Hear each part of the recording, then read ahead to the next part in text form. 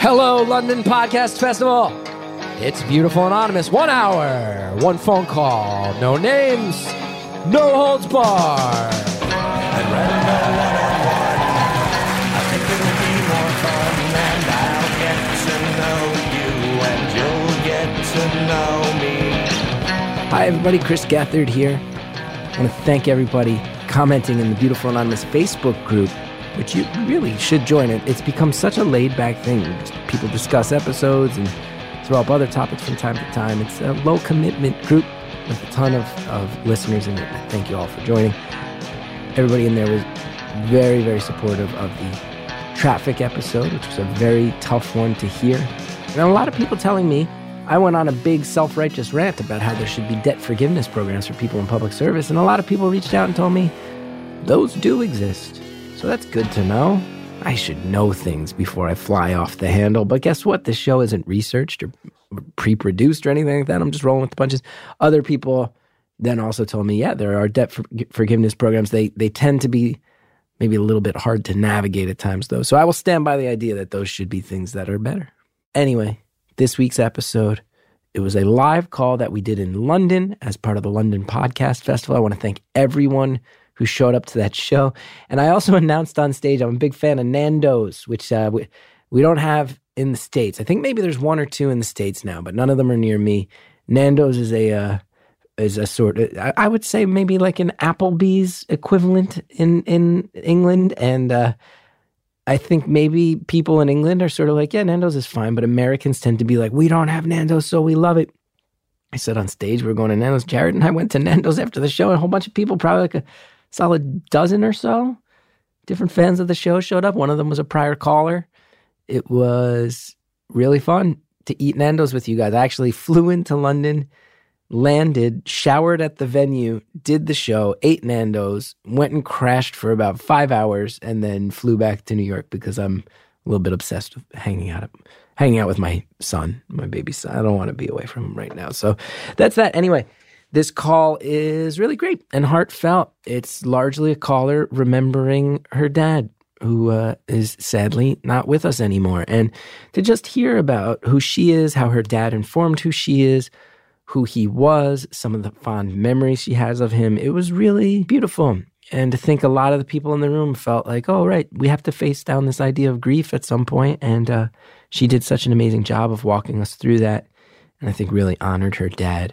I want to say right out of the gate, I've never been good at accents, so I apologize to anybody who was offended by my attempts at them.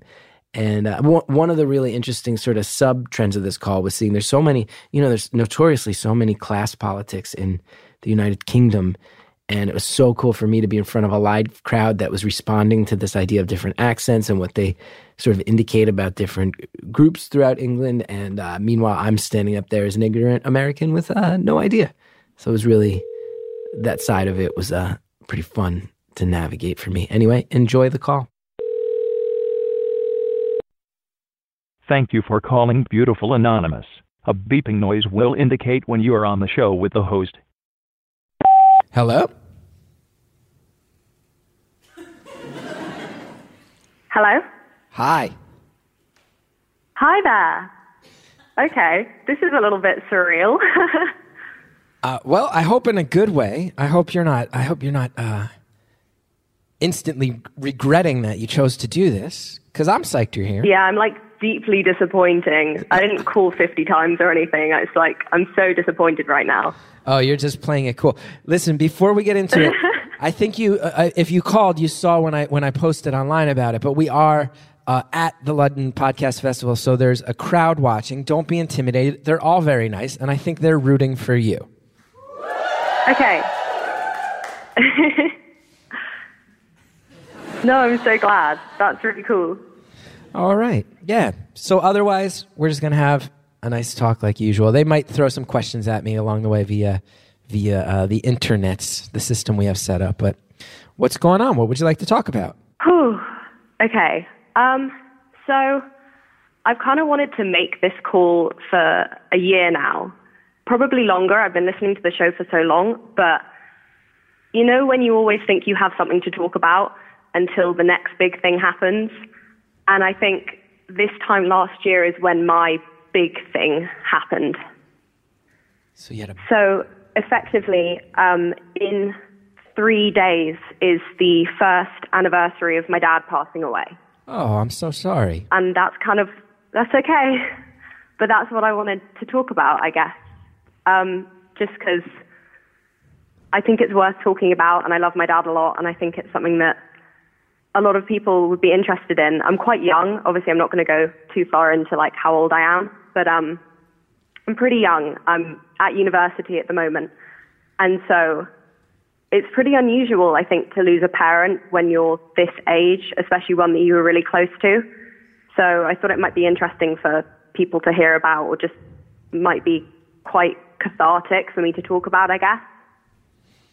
Yeah, let's do it. I'm interested to hear your story, and I know on my end, I both of my parents are still with me, but it's been like a long-standing trigger of my own anxiety. My whole life is like, oh my God, one day my parents are gonna go. It's a nerve-wracking thing, and I'm sorry you had to deal with it so young.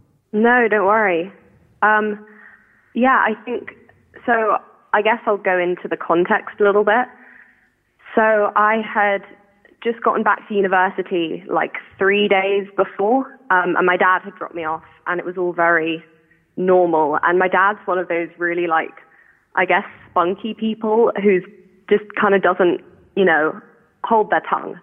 And genuinely 3 days before, he had dropped me off at university and then shouted at my university landlord and basically been like, this house is not safe enough. You need to change the doors. This is my daughter, which is very much like how he was. And so he was just completely normal and everything was fine. And then 3 days later, this is kind of weird, but basically my ex-boyfriend and I had broken up the day before. And then the next morning, I got a call from my mum where basically she had to tell me that my dad had heart failure, and that she'd found him like at the bottom of the stairs in our house. And it was from like a pre-existing condition that he had no idea he had. And so it was like completely unexpected. Wow. That's a real bad week. Yeah, it really was. It was weird. And I think like one of the craziest things for my housemates who I was living with at the time, they all basically came out of their bedrooms to find me like on the floor, like sobbing. And they were like, oh my God, this girl with this boyfriend, like what's wrong with her? And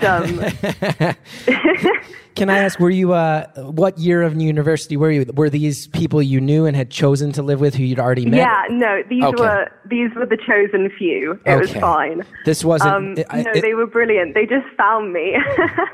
They were like, this guy was not that cool. You're gonna find someone so much better. They were like, probably looking at me like, honestly. And I think for them it clicked when they saw, like, I think people have talked about the kind of sobs of someone who's grieving and how it's very different to like normal crying. And I think for them, they like came out and they were like, oh, this isn't like normal tears. This is like serious. And so eventually, like, I couldn't really get a lot out, but eventually I basically had to be like, yeah, my dad is dead. And they had seen him literally like 3 days before, and they were like, okay. Obviously, they were really good about it, but I think for them, like, they were more confused than I was. And so, yeah, it was really weird, really surreal. Yeah, that's really unimaginable. And to hear, this idea that it was something that no one knew existed, and then by the time you find out, it's too exactly late. Wow. Did that, I'm not trying to be too facetious, but just because you did paint the picture in comparison to the breakup, like, did that guy ever come back and try to be like, hey, I just really think we have something here, and you had to be like, hey, I have moved on, like in so many different ways. No, bless him.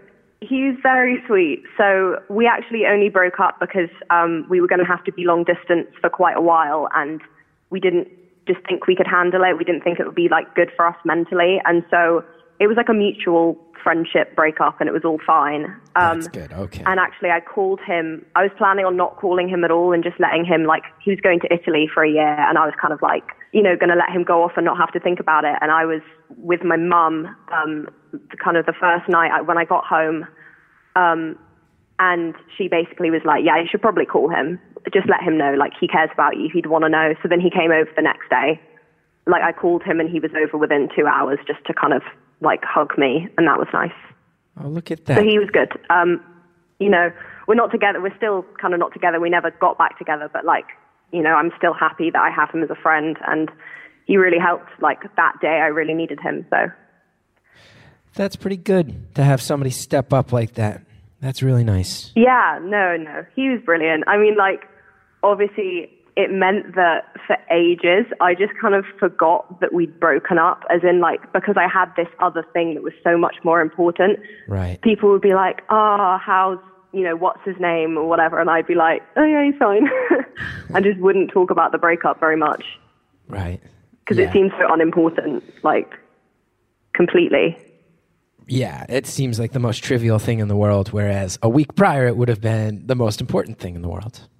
No, absolutely. I mean, that's what I mean when I said that kind of I'd had all these things I wanted to talk about up until I had that one thing. I mean, like, so I had, like, my wisdom tooth out halfway through the summer, and I'd been au pairing, like, I'd been babysitting in Spain, and they'd massively mistreated me.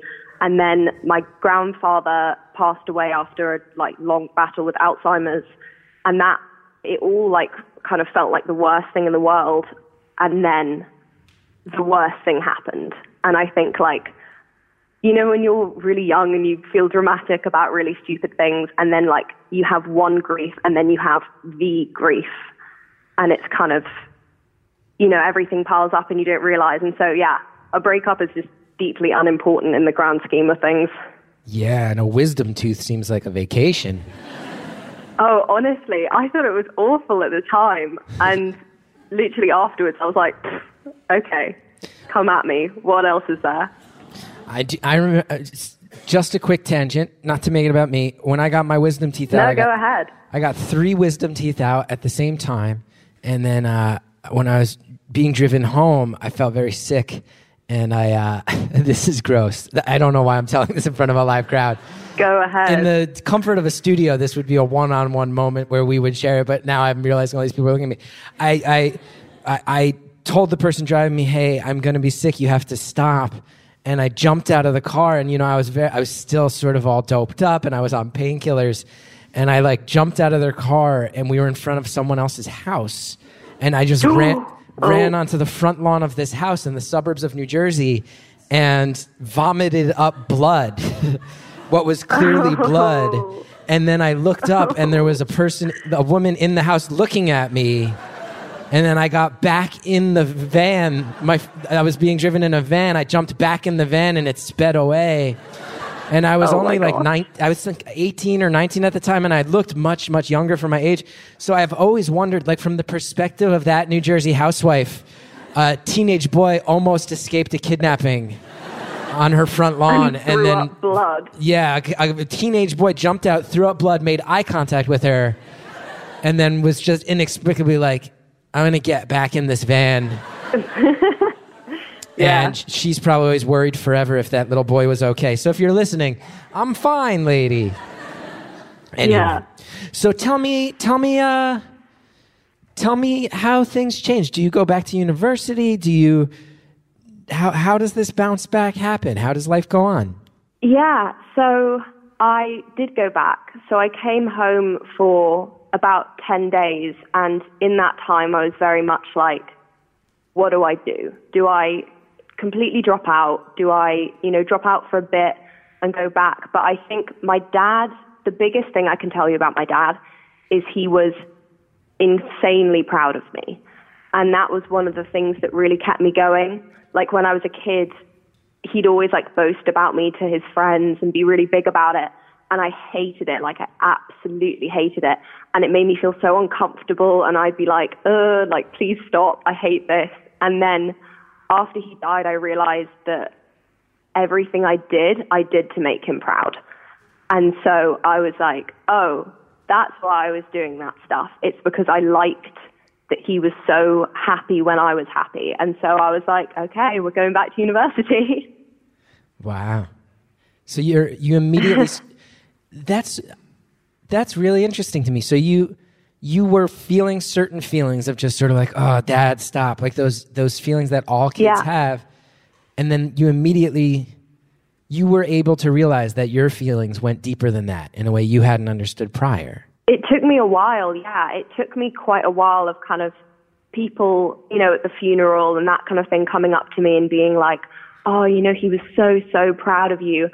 And like, I knew that, I'd had people saying that to me for years, but it was after he died, I was like, when they would say that to me, instead of feeling sad, it would make me feel so much better. And I was like, oh, that's why. It's because he can't say it to me anymore, but they're reminding me that that's why I did what I did. And so I think that's what triggered it. Like people telling me that he was proud of me. I was like, oh, I know. That's why I did. Oh, Yeah. Are there things that you still do, or still participate in that are still driven by that feeling that he would be proud of you for doing it? Yeah. I mean, so I do like student radio at my university. And I remember, so one of the big things, the reason I joined student radio is because I'm really into rugby. And I got into rugby kind of to spite my dad because basically all of the other, so I'm the youngest of 4 and I'm one of 2 girls and all of the others are really not into their rugby. And my dad's very into rugby. And so when I was younger, he tried on the first son, like, you should really like rugby. He didn't like it. Tried on my sister. She kind of likes it, but like not to the same degree he did. Tried with my brother, would buy them all the merch and all of the stuff, and then didn't try with me because he just couldn't be bothered. And so because he was like, she's the final daughter, she's not going to care. And so basically when I was 15, there was kind of a big rugby event going on in England. I feel like I've just given away my age, but we're not going to go into that. Anyway, there was something big going on in England, and he went to all the matches, and I, just to spite him, started watching one of them and started live texting him about the teams that were playing and being like, oh, that was amazing. Did you see that? Did you see this? And he was like, he texted me back and he was like, are you actually watching this or are you just taking the mic? And I was like, oh, no, I'm watching. I'm really enjoying this. And then I just got obsessed. And that made him so happy. And like it took him a while to kind of realize that I was not joking and I genuinely loved it as much as he did. And so when I got into radio, it was specifically because I wanted to talk about rugby with someone who wasn't my dad. And he thought that was so cool that I was the only girl on the like radio team that wanted to talk about sports. Basically. Can I reiterate? I believe you said you started watching rugby you specifically set out to spite him by enjoying the thing he also enjoys. No, okay, but it was mostly because I was like, why is it that my brother has 1,000 rugby hoodies and I have none, and you never even tried to make me like it? So I was like, okay, I'm going to like it more than you. I'm going to know more than you about this thing that you didn't want me to like. I'm going to show you. I'm going to love something you love harder than you love it. That'll put you in your place. Literally. Turns out he really liked that and he was really happy. Is there any part of you that wonders, like, if he was trying so... Because it's funny, my dad just had this conversation with me where I was like, I can't wait to get my kid into Star Wars and Marvel comic books. And my dad was like, good luck. Your kids will like nothing you like. My dad's like, I love DC Comics and Star Trek, and all you ever talked about was Marvel Comics and Star Wars. Do you think there's any level where your dad was like, oh, the 3 older ones, I tried so hard and it didn't work. Maybe I can trick the young one? Like, is there any part of you that thinks this is... Yeah. What's that? He can reverse psychology me into loving all his favorite things. Yeah, like if I act like I don't want her to like the things, that she will invariably at some age rebel against me by becoming my friend. Like that's becoming my... Yes. I mean, knowing him, that is exactly what he was doing. But at the same time, he was so shocked that I actually liked it. And it wasn't just kind of like a low-key enjoyment. It was like the reason I chose the university I chose is because I liked the professional rugby team in that city. What? So, basically. You picked that's now. I went to a rugby match. You know that rugby in the States is not a very big sport. I think people. No, of course. I mean, that's why I'm trying not to go too far into details because I feel like he'll be like, "What?" No, I mean, first of all, though, there's an entire crowd here that will get to watch me not know what the hell you're talking about, and that might be fun for them. But I will say, I once. I did shows. I did the Edinburgh Fringe in 2016, and then afterwards, my wife and I, we went and drove all over Ireland, and we were in Galway, and we were staying down the street from a field, a pitch. I don't even know what it's called, where there was a rugby match. We went and watched it, and I'll say, to the American eye, rugby is a very long fist fight. That's what it looks. It just looks like a very long fight. It sort of looks like a sport that we would recognize in that there's a ball and you have to move forward. But it seems to be a lot of very beefy men in small shorts. Yeah, but you have to fighting. You have to move forward, but the ball has to move backwards, which is fun. It's pretty gruesome. It's pretty gruesome. It's like very fun to watch. Oh yeah, people will play. Honestly, the players don't care. They'll play with their ear ripped off for half the match until the ref is like, "You literally have to go. Like, go now." Yeah, I would be scared to play it. Although I have a friend who played in college. People play in college in the States, but there's, that's about, I don't think there's much of a pro scene. And my friend told me that... Yeah, similar for us with American football. People play at university, but don't kind of go pro or anything. Oh, I didn't think anyone played any American football here. No, one of my best friends does it. Yeah, no, he loves it. He absolutely loves it. Wow. I had no idea. I thought people were just kind of vaguely mad that we call it football. I mean, yes, underlying, but no, people play it. I don't watch it either. It's kind of second-tier rugby, but we won't go into that. American football, second-tier rugby. That would be a good slogan for the NFL to adopt. My friend told me that... Oh, absolutely. My friend who played rugby throughout his university years, college years, as we would say, he told me that part of the joy is that you go out, you absolutely are fist fighting other people. You're throwing cheap shots. You're trying to hit them in their genitals. You're trying to put your thumb in between their ribs and not get in trouble, punch people.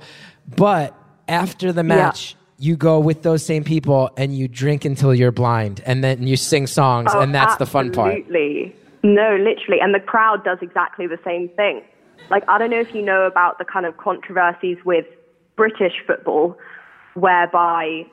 there's always, when there's a crowd, they have to separate the home and the away fans with lines of police officers just to prevent there being fistfights. Whereas with rugby, even at international level, the highest level, you'll turn around and there'll be some Australian rugby fans sat right behind you. And if you score a try, which is kind of like a touchdown essentially, they'll be like, "Oh, do you want to get a beer?" "Oh, congrats, that was so good. I'll buy you the next round," or whatever.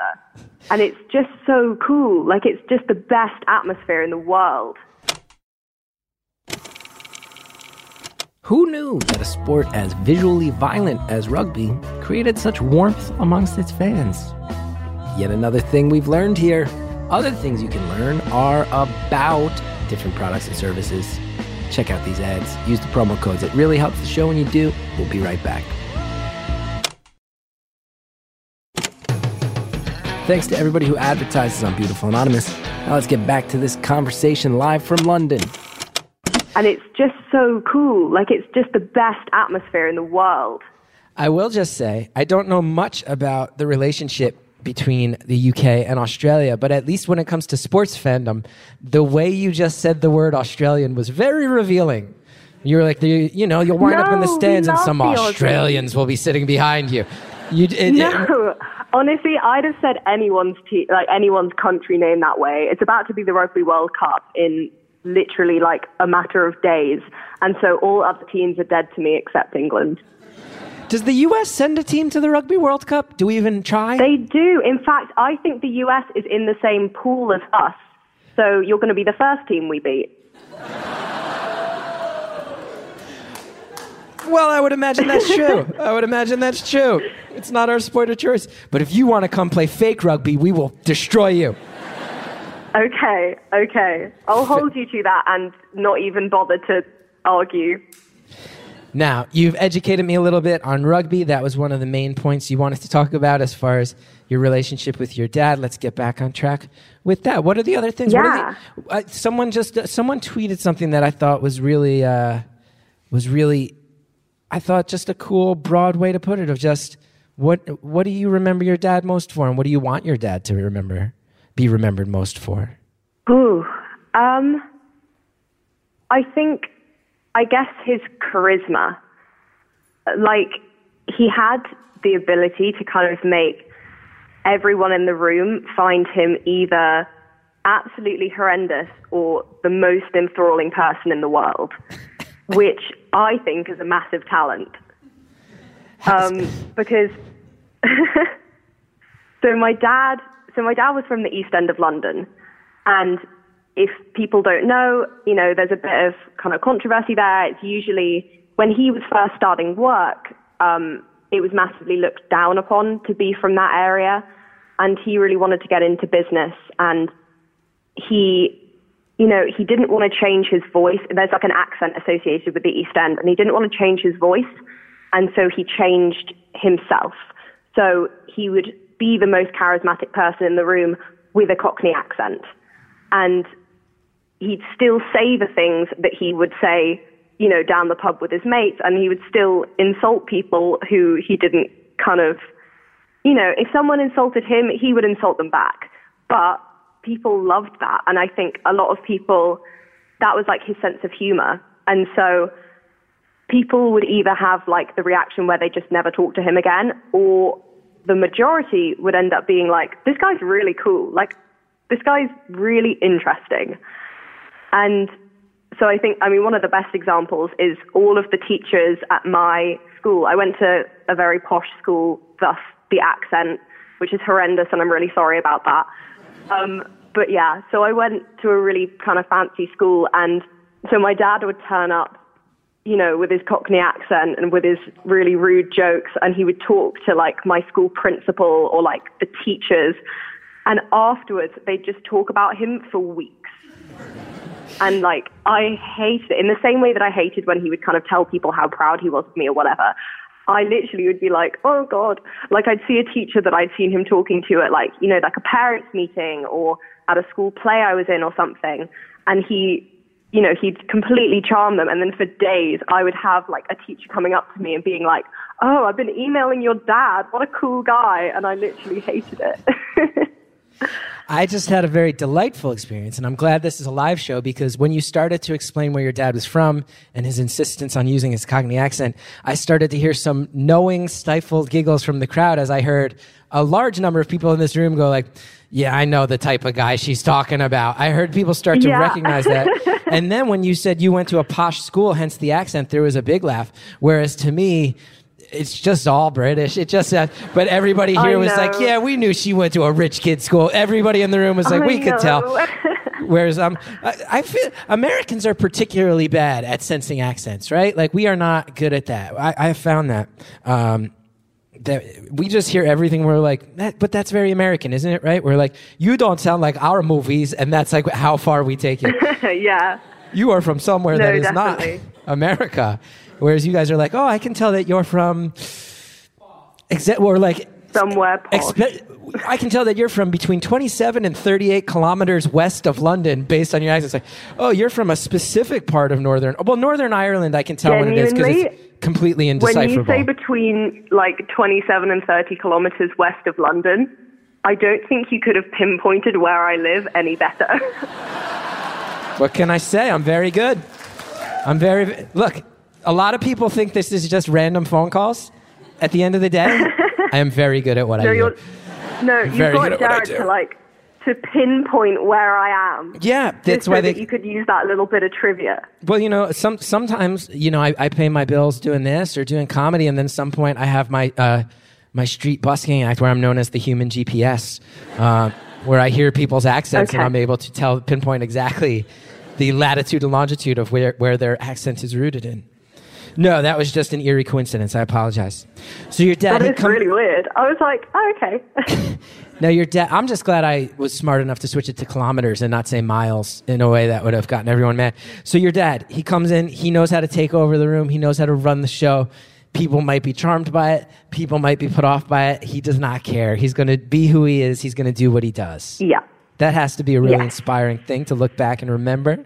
Absolutely. I mean, the way that he got to where he was, because I went to rich girl school, the way that he could afford that is by going right from the bottom to the top, as opposed to Drake, who started like mid-tier and then got to the top. My dad really started at the bottom and worked so hard. And that's why he sounded like that and I sound like this. And that's not something I've ever been ashamed of, because I know how hard he worked to be able to afford to kind of put me into a school that I was so desperately wanted to go to.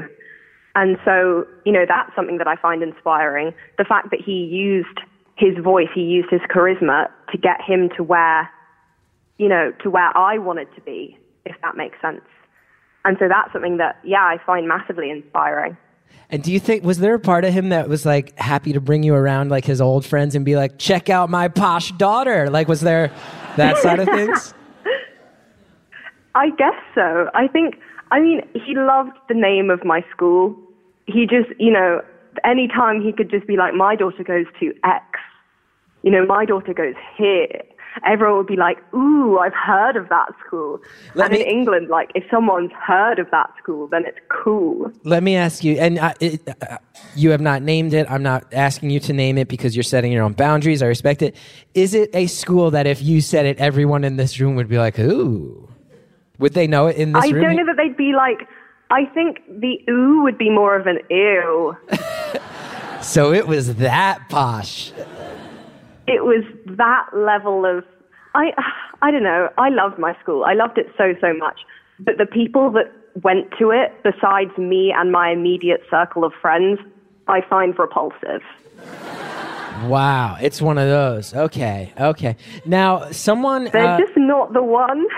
Now, Emma in the audience has put up a tweet that I think is a very good idea. Emma has asked if you and I can both do our version of a Cockney accent. I think I should... Oh, gosh. Maybe I should go first because I'm just taking a stab in the dark. And then I would imagine you, who grew up around it, can do something that's maybe a little more accurate as to what it is. I know... I'm not going to say I can do it accurately. I really won't, but I'll give it my best shot. If mine is somehow more accurate than yours... then your dad did such a good job of educating you and getting you away from... All right, Ray, I'll do my version of a Cockney accent, what I think it is based on my very limited knowledge, which comes purely through pop culture. And then you can go ahead and do yours. Sound good? Yeah, go ahead. Okay, and although my understanding of... Okay, I'm a little nervous because I also just realized I'm here in front of a live crowd. And my understanding, and again, limited cultural understanding, but from what I have gathered, is if I piss off someone with a Cockney accent, that might not end well for me. Is that generally people with Cockney accents are not the type of people you want to insult. So just understand this is not meant to mock. This is my legitimate, let's both try to, I'll say... I'm gonna go ahead and say this, just a sentence, just because we brought it up. Hey everybody, happy to be back at the pub. Check out my posh daughter. That's what I'll say as a tribute to a very respectful tribute to your dad. And my version of what that must sound like in a Cockney accent would be like, hi everybody, happy to be back in the pub. Check out me posh daughter. That's a Cockney accent in my mind. Why was the end French? Was that close or no? I mean, it started so well, and then it just got worse from there. You just described so many of my projects. so many of my professional endeavors. It started so well and then just went off the rails. What would it sound more like to you? I don't know. I mean, can I say something that I heard my dad say a lot? Absolutely. I would love that. Okay. Will you like to tell a story about his mate Umper? His mate Umper who would mess with you. Like, if you said something wrong, his mate Umper would go down pub, mess with you. He'd mess you up, Umper. So he had a friend called Humper. No one knows why his friend was called Humper. I think it might have been something like his dad, like his name was Humphreys or something, but my dad exclusively referred to this man as Humper. And he was someone who could mess you up. I don't know why he'd want to mess you up, but my dad's mate Humper could mess you up. Now, does Humper have the same double entendre here as it would have in the States? Okay, good. We're all on the same juvenile page then. Oh, good. yeah, no, We're very much so. Trust me. That's Good. why my dad liked the story so much. Anything that was, like, deeply uncomfortable for me, I'm sure he told my teachers that story. He loved that story. And he loved how uncomfortable it made me. I feel like you're doing a really good job now of painting a picture of your dad and why you remember him so well. I just want to see, do you guys in the crowd, is it striking true? Do you know people like this guy? Are you feeling it? Like, do you know the lovable Cockney guy who loves throwing it around? Yeah, they all know your dad in a way. You're doing a real good job where all these people sort of know him. I think that's such a nice Okay, thing. I'm glad. Yeah, I wish more people knew him. He was awesome. that's cool. What else? What else do we want to know? Oh, someone's asking too, how's the rest of your family doing? Did this bring you guys closer together? How's your mom? How's your siblings? How's everybody dealing with Gosh, it? that's a crazy good question. There's a lot to unpack, I guess. So, I think my mum and I dealt with it in very similar ways. My mum and I have always been extremely similar. Like, our personalities are pretty much, you know, my dad always called me Mini her in a slightly ruder way than that. I don't know if I'm allowed to. Can I swear if I say sorry, Sally? You can swear even if you don't. Cool. So my dad referred to my mum as ace bitch, and I was bitch in training.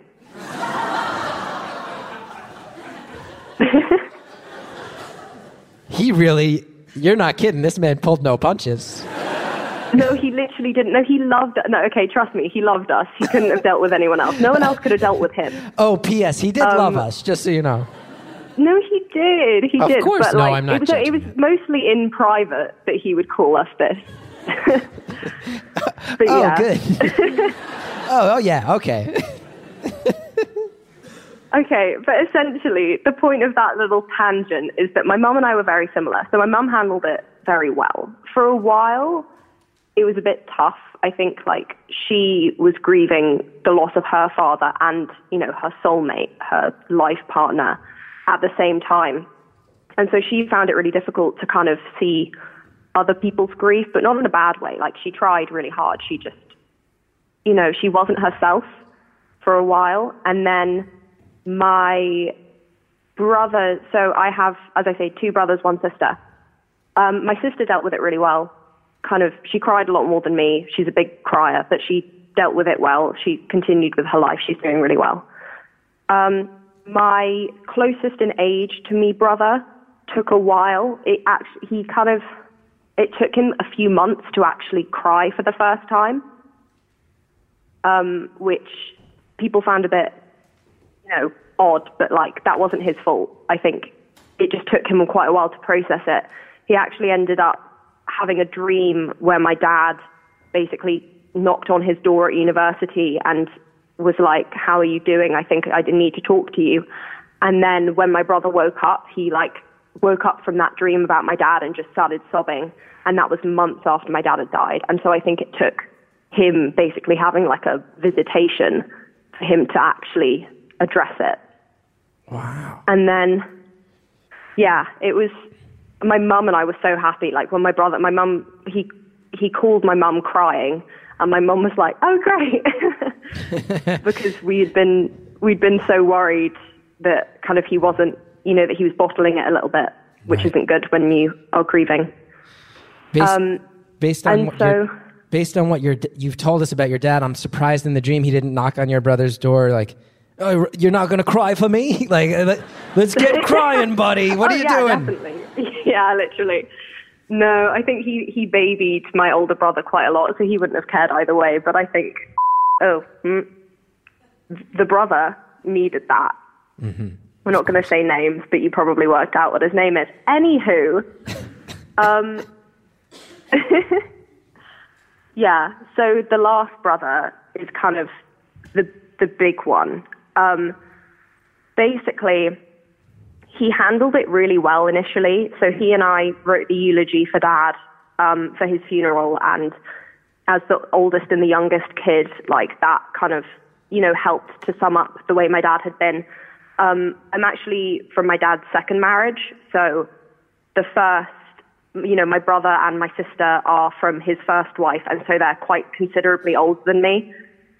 So my eldest brother is nearly 40. Mm-hmm. A few years off from being 40, and so there's quite a considerable age gap. Yeah, he's old as the hills. No, he's not like old, but no, he's old, than me. And he's feeling older every day, and he's getting insecure about it. He's probably had to finally admit that yes, his hairline is receding. I'm just projecting. No, please continue. I was literally about to say, is this a personal thing? Do you want to talk about this? Yes. Do you need a phone call? I'm sorry to interrupt. Please continue. I'm making dumb jokes during... No, don't worry. It's all true. I gotta own it. I think the best thing about me having a kid is that my lifestyle finally fits my hairline.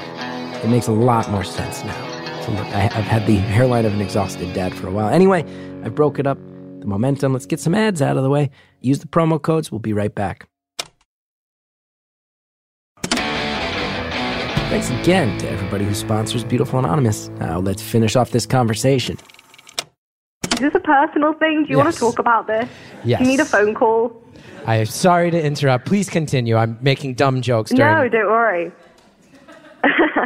So effectively, we thought that he'd handled it pretty well, and then close to the 6-month anniversary, I guess, or like the halfway point in the anniversary, it's going to get real deep real quick, so I hope everyone's prepared. He overdosed on ketamine, and he was fine, but he ended up in a kind of psych hospital, and he had borderline personality disorder for a while. And he's fine now, so obviously it's okay, but he didn't take it the best, and we all thought that he had, and then he basically had, he did that, then came out, and he was still ill, and then he overdosed again, destroyed everything in his house, went back into hospital, and then, a month, 2 months down the line, he actually got better again, and now he's back to normal. Wow. But that was pretty eventful. My mum and my brother were actually on a trip in Japan at the time, as in my mum and my full brother were away at the time because they went on a trip that my mum was meant to take with my dad, and it was already paid for, so my brother went instead. And so I was like on my own in my university town, like when it happened, like when effectively the first time he overdosed, he went missing for a few days because he ended up in like an actual regular hospital without his phone, so they couldn't contact us. So my sister eventually found him. And I guess basically like we both thought that he wasn't alive, and then he was, and everything was fine, but he still wasn't himself. And so that was pretty difficult because, we all thought that everything was getting better. I know at the 6-month mark, like I felt a lot better about everything. And then this happened, and I was kind of like, oh, okay, it's not back to normal yet. Yeah, that's terrifying. I'm sorry. That's like just as big an I'm sorry you had to deal with that as everything else you've said. I would imagine maybe that's okay. Like your brother being the oldest, trying to put a brave face on it.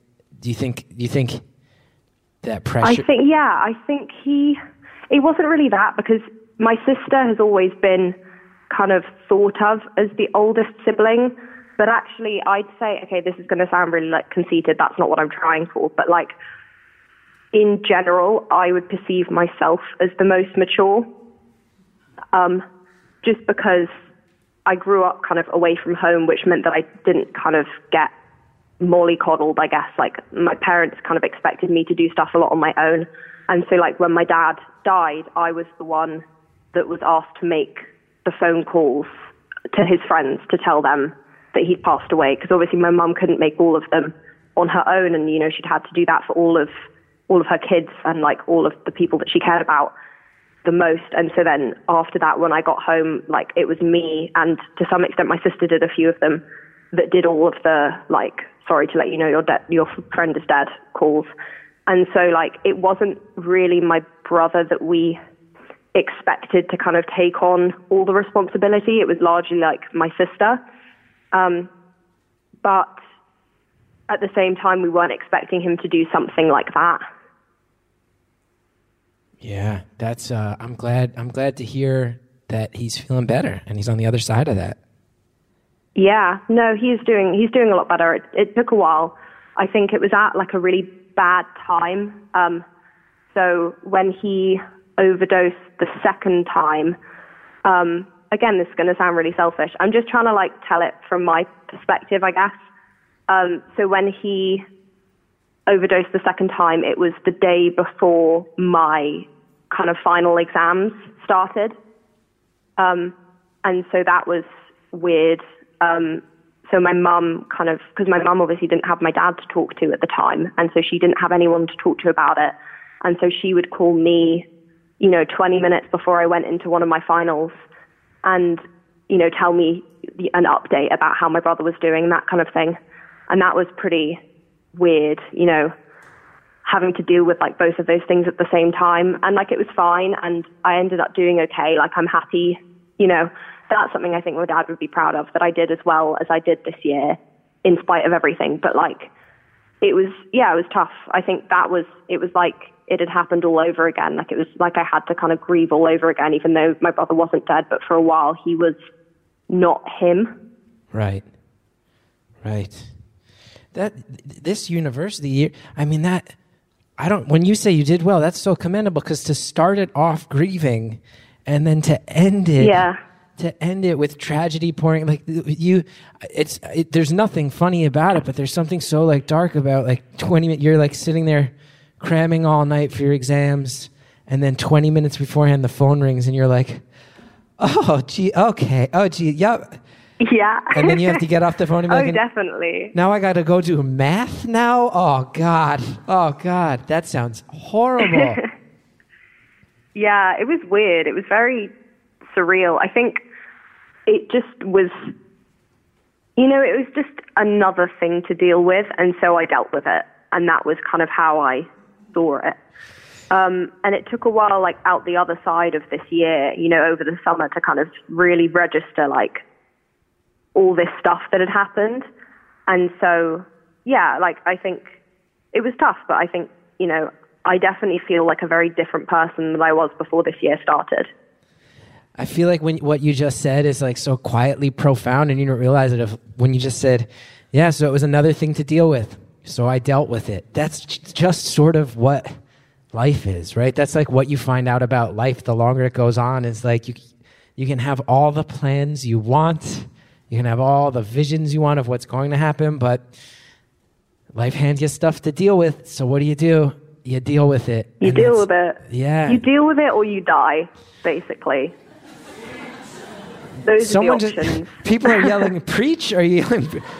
People were very... I thought what I said was inspiring, and then you added a extremely morbid twist at the end. And it really, I have to, you clicked with your countrymen much harder. When you add, that was so psychologically revealing about that, about the United Kingdom experience here at the show. I was like, you deal with it, very profound. And you went, or you die. And people were like, yeah! Yeah! Also, yeah, I'm glad everyone feels the same. I think it's just something that you learn. I wasn't expecting to learn it this early, but I learned it, and I'm out the other side, and I'm seeing what I can do. There's some of the people in the crowd sending some messages I wanted to relay you. David says that some months after his brother died, he came to me in a dream. I said, I thought you were dead. He said, I am. I've come back to say I'm okay. And then he left, and then I started to feel better. So I thought that was a nice thing to let you know. That's really similar. Really similar to my brother. Amanda sent 2. 1, she works for an Alzheimer's society and would like to offer you and your family any support needed following the loss of your grandfather. You're not alone. If you want to look up Amanda, it's now becoming a hashtag I'm cringing at, which is BA Nando's. I thought it would be funny to have a Nando's reference. And now in the course of a serious moment in the show, I'm regretting that involves Nando's. But if you want to look up BA Nando's, Amanda's willing to help. AJ suggests that this episode be titled Bitchin' Training. I think that's a bad idea. I think that's a bad idea, AJ. I'm so sorry. I would love that. Call it what you want. No. It can't be the worst thing that's happened to me this year. We're going to find a more thoughtful title than Bitchin' Training. But I think AJ knew that was a bad idea, which is why he included a Danny DeVito gif with the suggestion. But the real one I wanted to bring up, also from Amanda, just because I think this is something you'd like to hear. It's also something that I'm not certain I totally know the meaning of, but it feels necessary to share it. Caller, your dad sounds like a diamond geezer. Sorry for your loss. Right. Yeah. No, I get that. Thank you. Thank you so much. Someone else, Matthew, just said to me, the reason you all cheered is what with Brexit and all, we're all quite excited by the thought of dying. Jeez. Wow. Oh, yeah. Wow. Please don't get me started. Honestly, I don't even want to talk about politics. Ooh. I hate everything. But yeah, so that's not something I want to go into. Yeah, I mean, we could talk the game of ping pong. American to British, we could play right now about. Oh, absolutely. It would just be a lot about our matching heads of state and all their trashness. Just the haircuts alone. Just the 2 haircuts. I see pictures of your guy. I'm like, he makes our guy look like he has a good haircut. Just his haircut. He makes your guy look like he makes good non-racist decisions. No, he does not. No, I promise you he does not. They just sort of quietly high-five across the pond on that one. Now, what else do we need to know? Are there any other thoughts you want to get out there to your dad? Someone asked a sensitive one, but that I think is a really nice thought in a way. Are there any things you want to have on record as far as things that you want to put out there, as far as like things you wish you said to your dad, or things you would like to sort of send out into the world at large to just sort of send a message to him? I thought that was a nice thought. Yeah, I think the main one is, if you love your parents, if you have a good relationship with them, if you love them and if you're proud of them, tell them. Don't think about it after the fact. Because I think there was a while where I had like a kind of, tempestuous relationship with my dad, where he would kind of expect me to be, proud of him or like idolize him for something that he'd done in the same way he did for me. And I would kind of just wave it off and be like, yeah, okay, cool, Dad. Like, that's another cool thing you did. Well done. And then basically I realized how much that upset him. And I wrote him a letter before he died, several years before he died, basically being like, I am obviously proud of you for all of the big things you did, for all of the things that got you to where we are today. But I'm most proud of you for the little moments and, all the times that you did something nice for my closest friends, or like you gave someone advice that ended up changing the way that they perceived themselves or whatever. And so I made like a list of all of the things that had made me proud of him. And he kept it, and I found it after he died, and he kept it like in his bedside drawer. And so I think if your if you love your parents a lot and if you're proud of them, please tell them, because they deserve to hear it. And I think you will regret it if you don't. What a nice thought. We always think it's parents' jobs to tell the kids that, but you're advocating, no, give it back, hand it back to them. That's so beautiful to hear you. Do it, because they raised you. They tried so hard, and everything they did for the most part is for you. And so if you do something for them, they appreciate it more than you expect. because they don't hear it as much anymore, especially if they've lost their own parents. They're not going to get someone telling them they're proud of them. Yeah, that really, when you found that in his bedside drawer, that really, I think people just caught me getting choked up a little bit on stage when you said that. That's what a beautiful thing for you to realize how much that meant to him. Yeah. No, it meant a lot to me as well, I think. I mean, I've got bits and pieces. My dad used to write letters to me because I went to fancy posh boarding school. And every time I find another one of the letters, I found one when I went to university, and all it said was, enjoy yourself at university, proud of you, love, Dad. And it didn't say anything else. And, you know, I have it next to my bed now, and I look at it whenever I feel like I'm not proud of myself, and I'm like, oh, but he is. You know, maybe I didn't work as hard as I could have done, or maybe I felt, you know, too bad, like too depressed or too whatever to like do anything. But I got out of bed today, so he's proud of that. You know, I'll say something sort of, I don't know if this will be a little intense. My father and I'm 39 years old. My father and I have never said the words "I love you" to one another. And I've always regretted that. Please do it. Well, here's the thing. He and I have talked about how we've never said "I love you" to each other. Okay. And he has said, Yeah. I have joked about it with him. One time, because I'm a comedian and I do weird, one time he came on stage with me in a show and we did a Q&A, and someone was like, can you guys just say you love each other in the show? And my dad just went, me and Chris aren't that type. We're not that type. We don't have that type of relationship. Oh. We're not that type of people. But I knew what he meant. And here's the funny thing I'm going to say too. Here's the other thing I'm going to say. He's going to listen to this. And he's going to hear this beautiful, tender thing about your relationship with your dad, and he's going to hear me saying that we've never said I love you. He's going to laugh. Okay, no, I'm not. Hi, Chris's dad. The crowd is telling me say. Chris loves No, you. because here's what's going to happen. Here's what I'm pretty certain of. Is someday my dad, God bless him, great dad, he's going to be on his deathbed, and I feel like his plan and mine is that like right before he dies, I'm just gonna go like, you know I love you. You know the whole time I loved you. Right? He's gonna be like, yeah, I love you too. Shut up. And then he's gonna die. Like that's that's our plan, me and my dad. But I know he loves me. He's shown it in so many other ways. No, but of course. You're making me really regret that I've never said it. You're making me regret. Maybe I'll say it. I love you, Dad. If you're listening, Dad, I love you. You know I love you. You know I love you. Good. I'm glad. I'm really glad. Look at that. You made me say I love my father to him for the first time in my life. Strangely enough, from a stage in London on a recording. Still the only time I have directly said to my father, hey, Ken, I love you. And he will not say it back. I promise you. He will not. He'll be laughing. Here's what will happen. He'll listen to this and he'll call me and he'll be like, hey, I heard your podcast. Hey, you'll love me, huh? Like that. I mean, anything that you can do to embarrass yourself or make a weird choice is something that my dad would be proud of me making you do.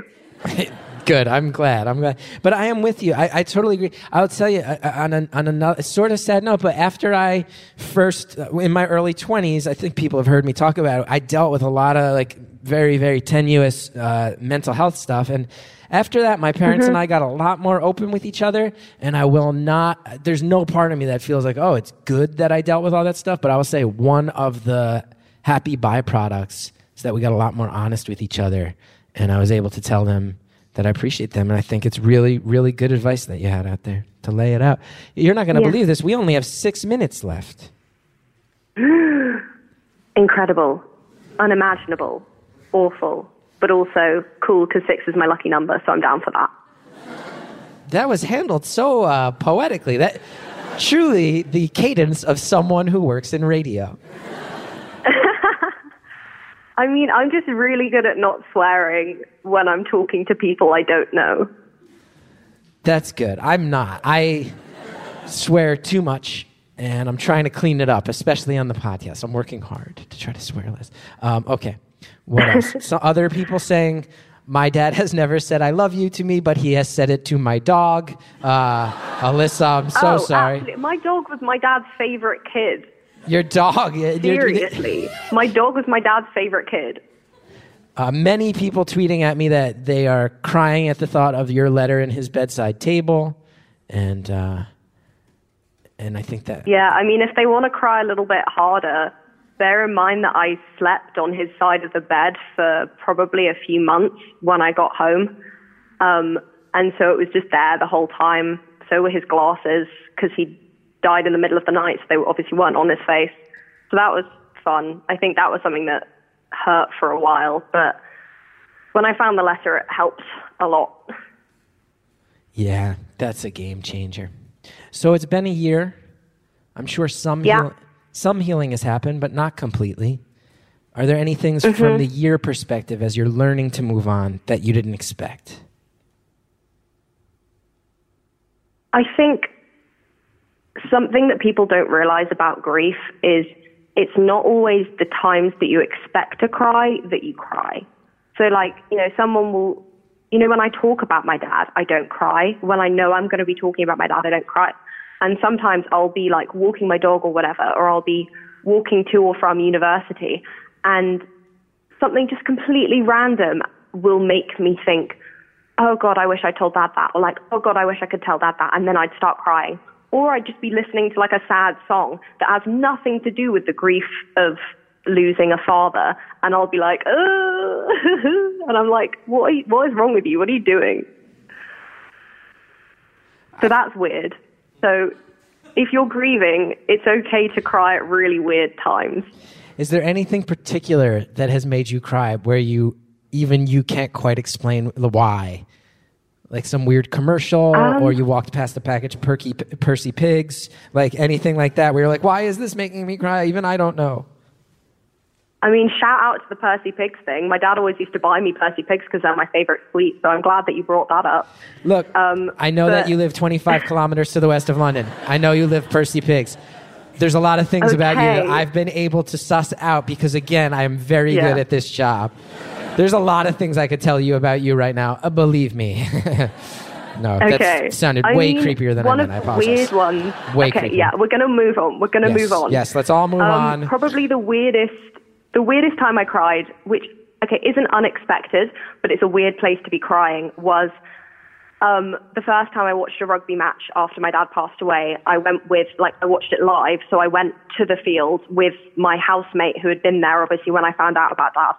And I watched the entire match completely enthralled, all 80 minutes, or all probably, 76 minutes or something.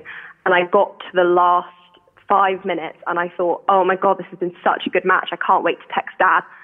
And then I realized that my dad was dead and I couldn't call him. And I started sobbing, like not just kind of like one tear. I was like sobbing in the middle of a rugby ground, surrounded by men holding pints. And they were just looking at me like, okay, it wasn't that good of a match. Jesus. Right. That's the thing. People who don't understand that you're grieving have no idea what's happening sometimes. No, exactly. They look at me like, is she okay? Like, it wasn't that good, but okay. Right. So that was a weird place to be crying. And I was like, because I wasn't expecting it at all. Because I was so happy, we'd won. It wasn't like I was upset. And then I was just like, oh, I can't call him. So that was fun. It doesn't... You don't have to say it was fun at the end. It sounds like it was beautiful. It sounds like it was really sad and also really beautiful. And those are all okay. Yeah. That image... So everybody... Because the sense I got when I went to Galway is that by the end of a rugby match, most of the crowd is, I would say, dangerously drunk. And... oh, yeah. And you're very merry. And you said the home team won, so everybody's like hugging and drunk and has just experienced watching 80 minutes of violence to their glee, and then you're just quietly weeping in the center of the storm. That's a pretty beautiful yes. Pretty beautiful image. Yeah. It was weird. It was nice, and it was okay. Yeah. A lot of people are thanking you. I just want to put it out there because we're less than a minute in. So many people coming in. Even the London Podcast Festival itself has been moved and said, if you can and you have a good relationship with them, tell your parents how much you love them and how proud of them you are. That came from the festival account. Wow. Even the anonymous people beyond the festival. Freya says, caller, so thanks crazy. for sharing your experience. You've mentioned a few times that you're young, but you're infinitely wise. Lots of love for you in this room.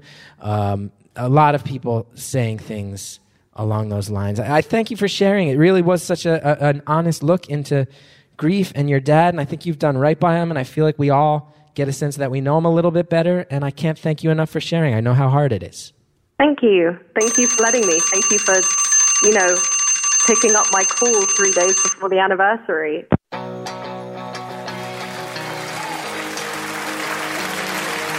Can't say enough good things about what a lovely and warm crowd you were. Thank you so much for coming out.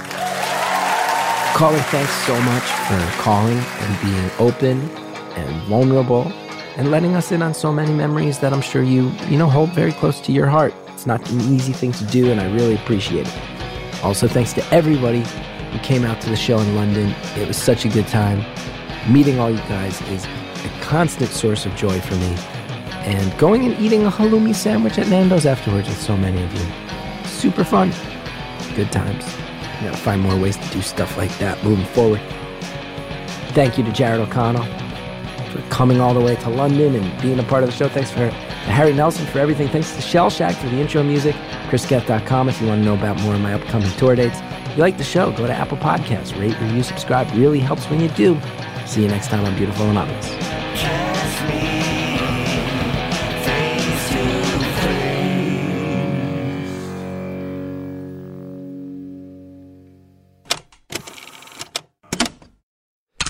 Next time on Beautiful Anonymous, ayahuasca.